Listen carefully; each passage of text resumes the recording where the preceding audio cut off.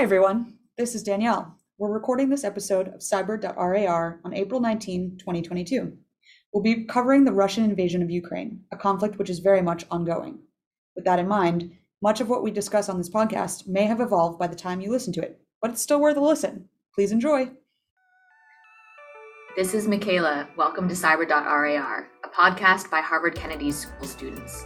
I'm one of your hosts, and today Danny, one of our resident experts, is answering the question, how does cyber fit into the modern battlefield, especially within the context of the Russian invasion in Ukraine?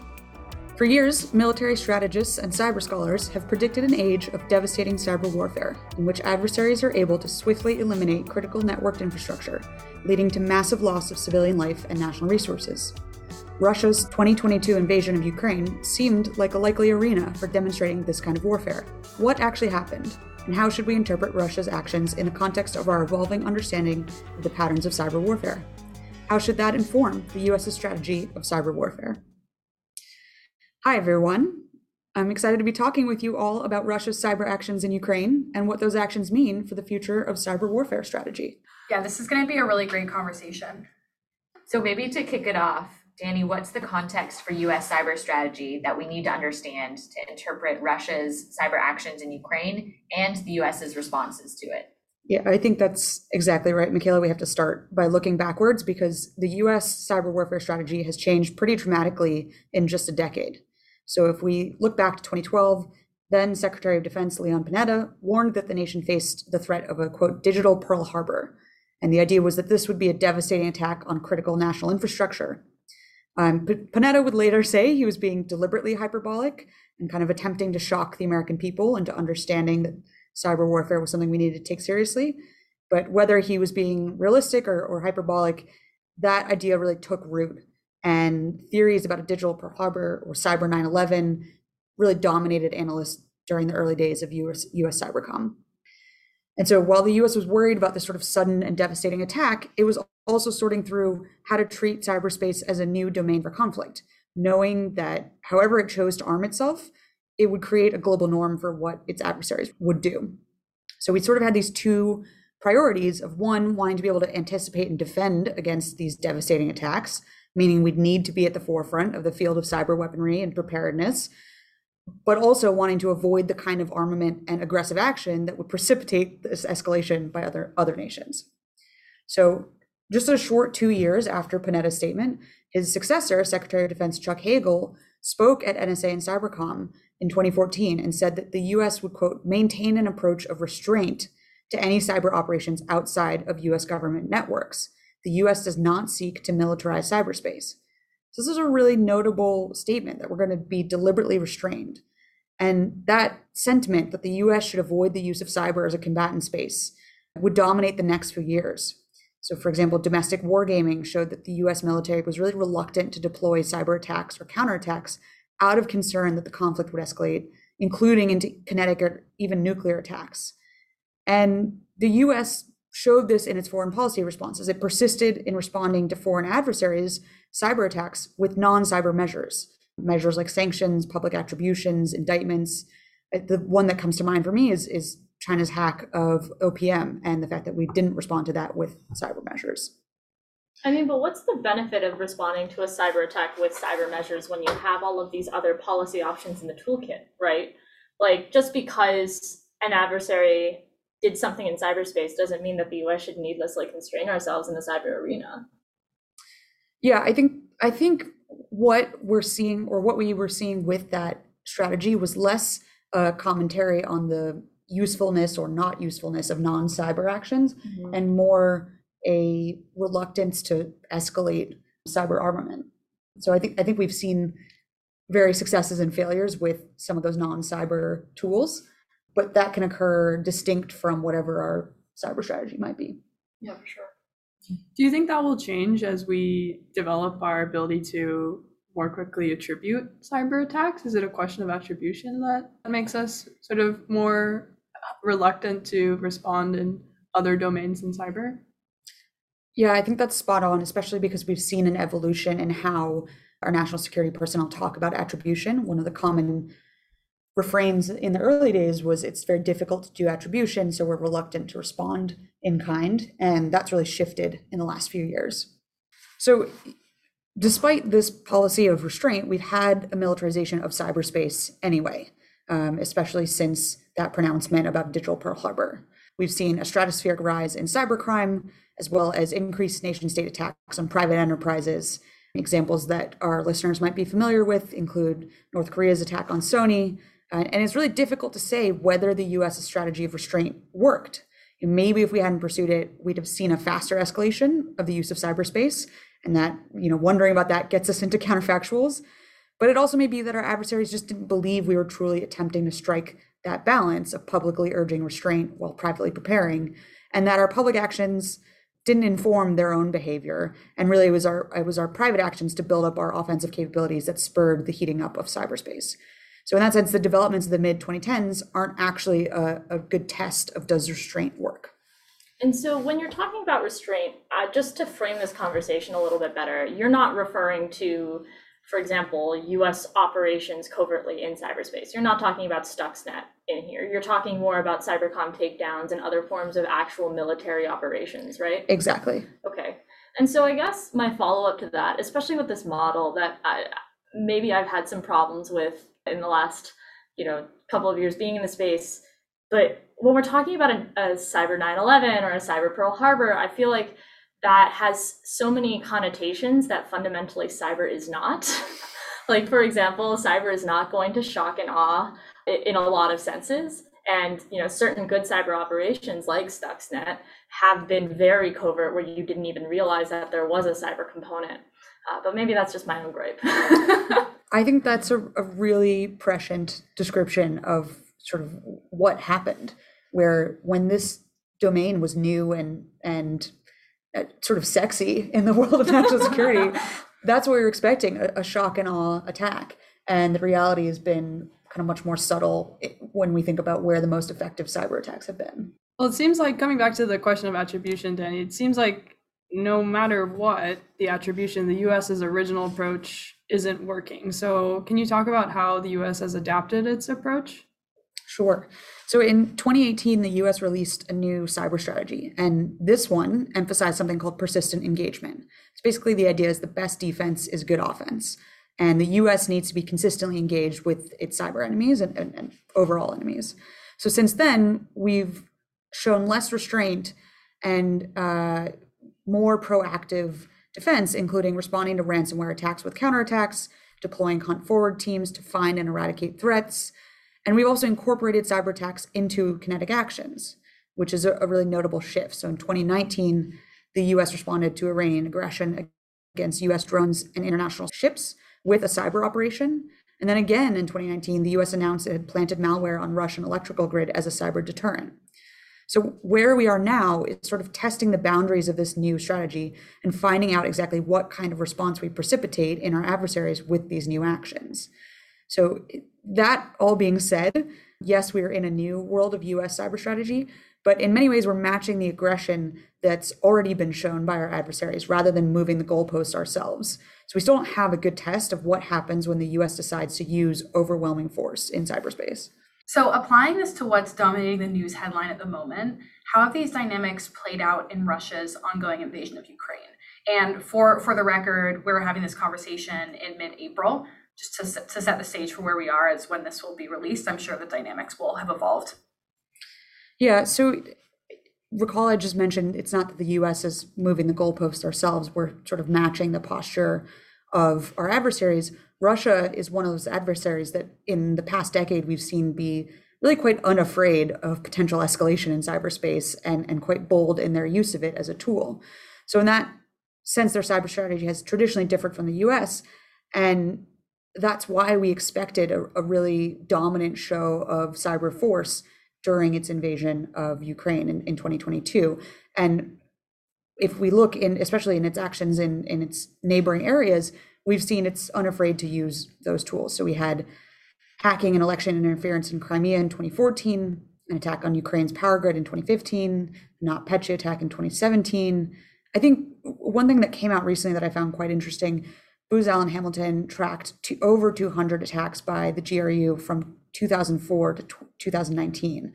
And they show that they map quite consistently to Russia's published military doctrine. Its last doctrine was published in 2014 and is supposed to run through at least 2020.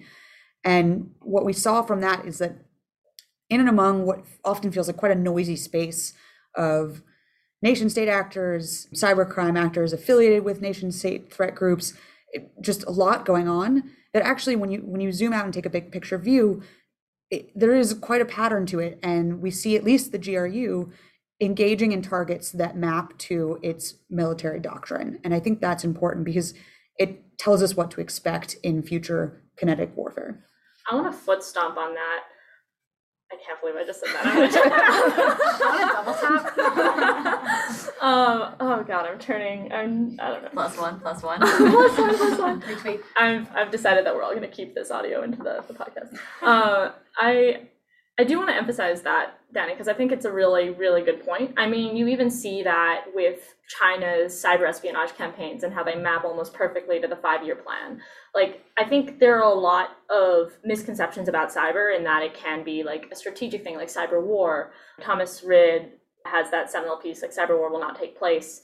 And fundamentally, the points that you're making here, and similarly to the points that he makes, is that cyber is a domain, and you can use tactics in a domain, and they're going to match up with your overall strategy because you're using cyber as a domain to achieve your strategic goals. I think that's really well said. It's not, however, what we sort of were all expecting when this invasion started. It's like we sort of forgot the last decade of learning and all of a sudden went back to expecting this digital Pearl Harbor.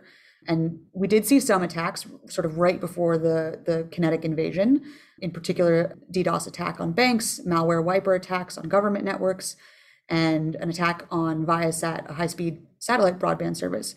But it wasn't the devastating critical infrastructure attack that is called to mind when you talk about a digital Pearl Harbor.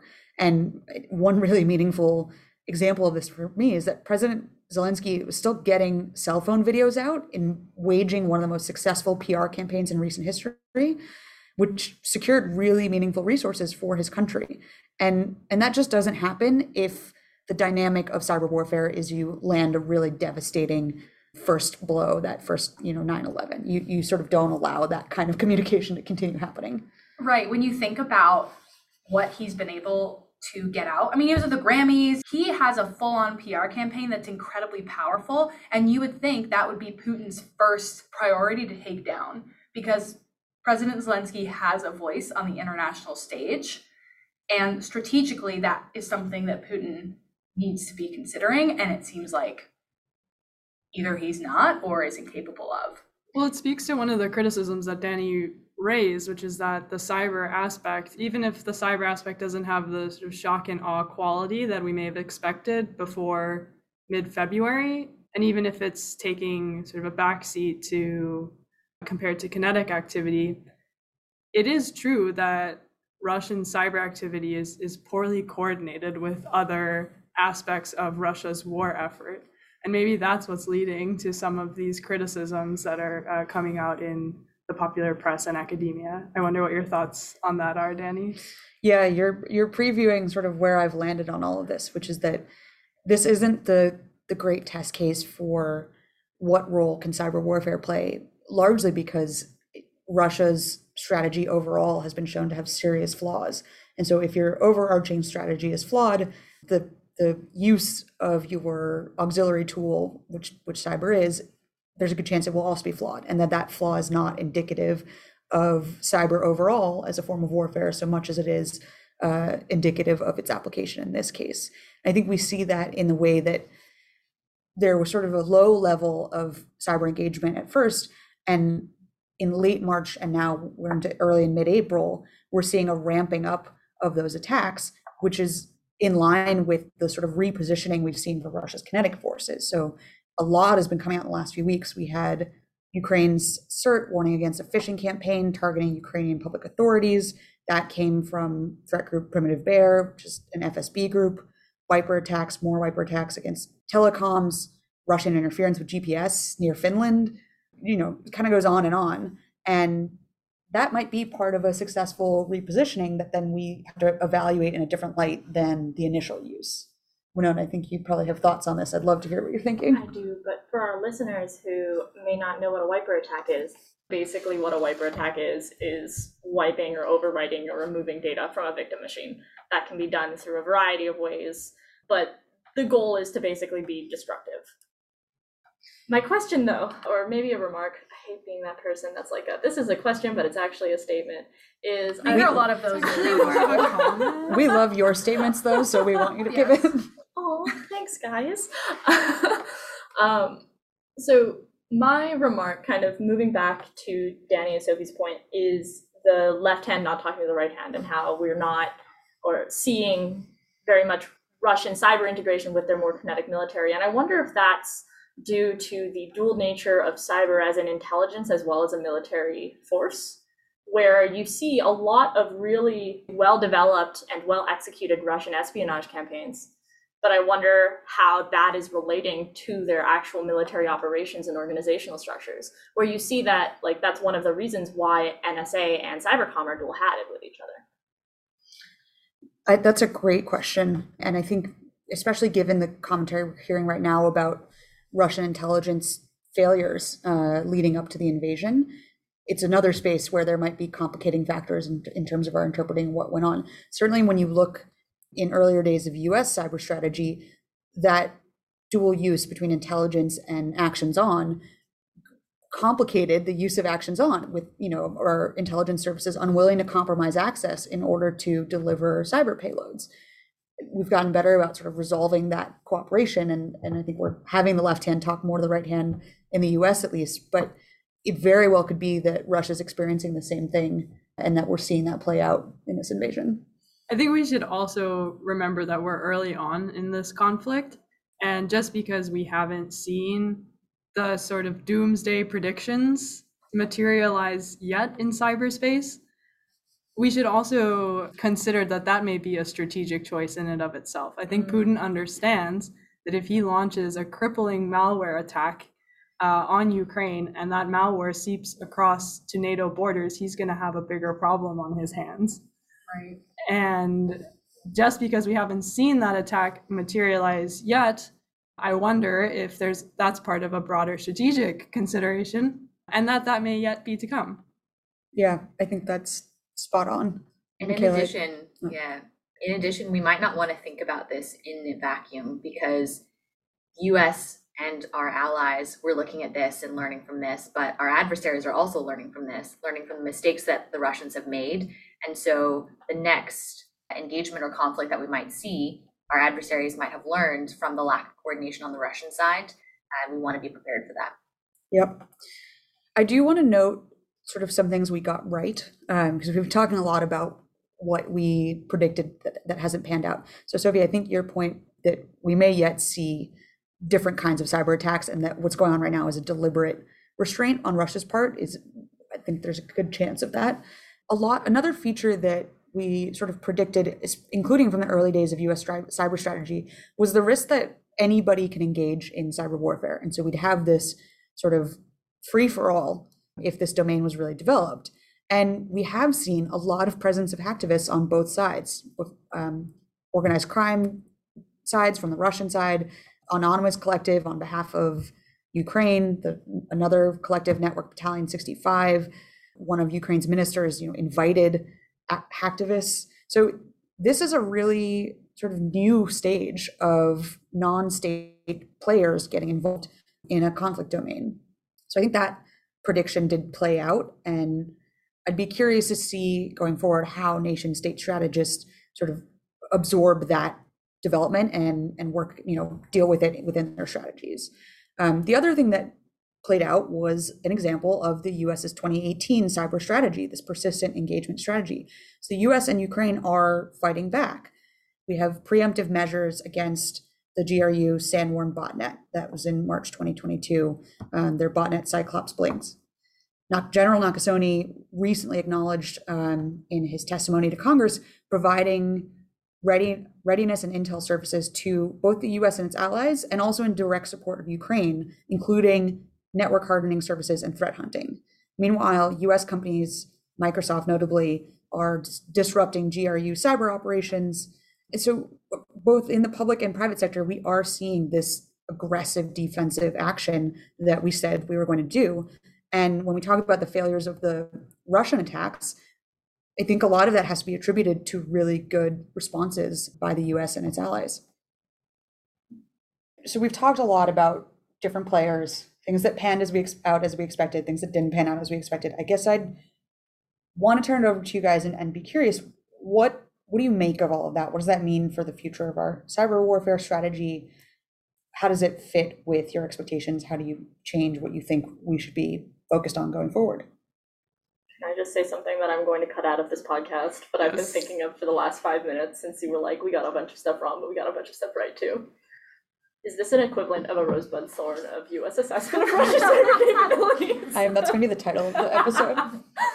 Well, one thing that this illustrates to me is that there needs to be a much clearer and easier way for the private sector to coordinate with the government on understanding, both from an attribution perspective, but also just generally at a strategic level, understanding how cyberspace is evolving as a domain of war. Because a lot of these attacks, most of these attacks, all of these attacks use private sector infrastructure. And there needs to be a better way for the government to have a clear understanding of the operating picture, and a lot of that comes from the private sector. I think this goes back to Danny's point earlier about this being a very crowded space. You've got nation state, you've got non-state actors, you've got the private sector who enable a lot of this, or as Sophie said, all of this. So how do we go about thinking strategically about all the different actors or stakeholders, as we talk about in many of our HKS classes, and mapping that? Is it even possible at this point? And how do governments wrap their minds around that? I think that will be a conversation that flows and will continue, and it also comes up in many of our podcast episodes. Good HKS shout out. Oh, absolutely. It's why we're all here. I do want to make a couple points about specifically the hacktivists as well as private sector engagement. I mean, when we're talking about this space being very crowded, I will also say that the effectiveness of the actor really depends on how poorly certain systems are defended. And I think that with regards to individual hacktivists, yes, there are some very, very talented individuals, and there is no mistaking that in a lot of ways the US government and other governments focus largely on corporations rather than individual researchers or individual hacktivists, which, we can debate whether or not that's the right choice to make, or how we can interact with these individuals, and, especially US individuals that are helping support the Ukrainian government. And then on the private sector point, I think that private sector and the government are kind of working hand in hand with regards to shutting down this activity. But fundamentally, the incentive there is user security, and you don't want these abuse on your platforms. And in this case, the incentives really align here. And I think that it's important that when we're doing, as Bethan says, stakeholder engagement and analysis, that we should figure out when these incentives are aligned and to take advantage of those situations.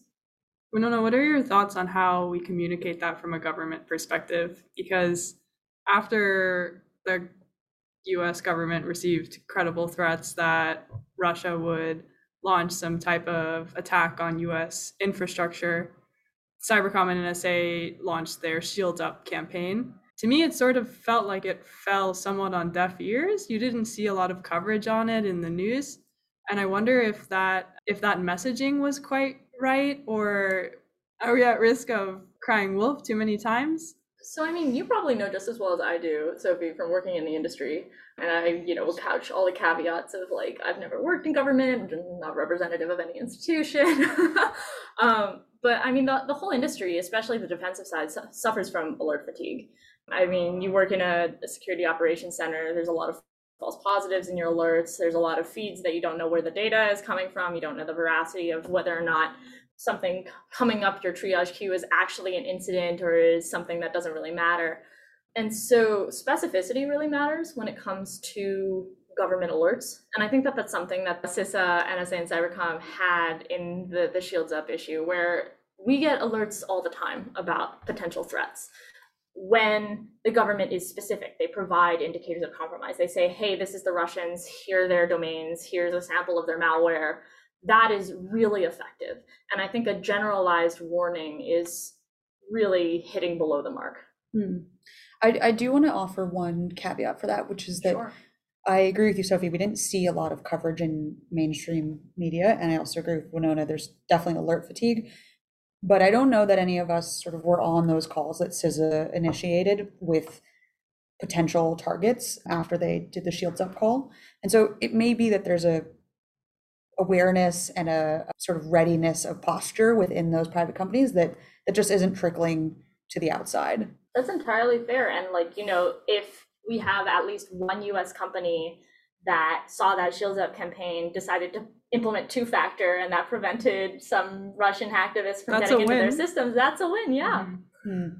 Yeah, we don't know from where we're sitting what those impacts are. However, that's not to say we can't question, are we getting that fatigue? And is this really the most effective way to communicate these risks? And I think that's a broader policy issue as well, is what is the most effective way, and how do we even study that or decide that? And how do we resource smaller companies who are not Google and Microsoft so that they have the right tools, right people, and right information to be able to address these threats? And this is something Sophie and I will be talking about in our episode. We really want to expand the defense industrial base with small businesses and diversify away from the major primes. But how do we support those small businesses with the capabilities to work in national security and strategic technologies that they could be putting themselves at a higher risk of attacks? So again, looking forward to that conversation. Yeah, I'm looking forward to that conversation. So if I think about where we've traveled today and where we've ended up, I think there are a few things that we learned.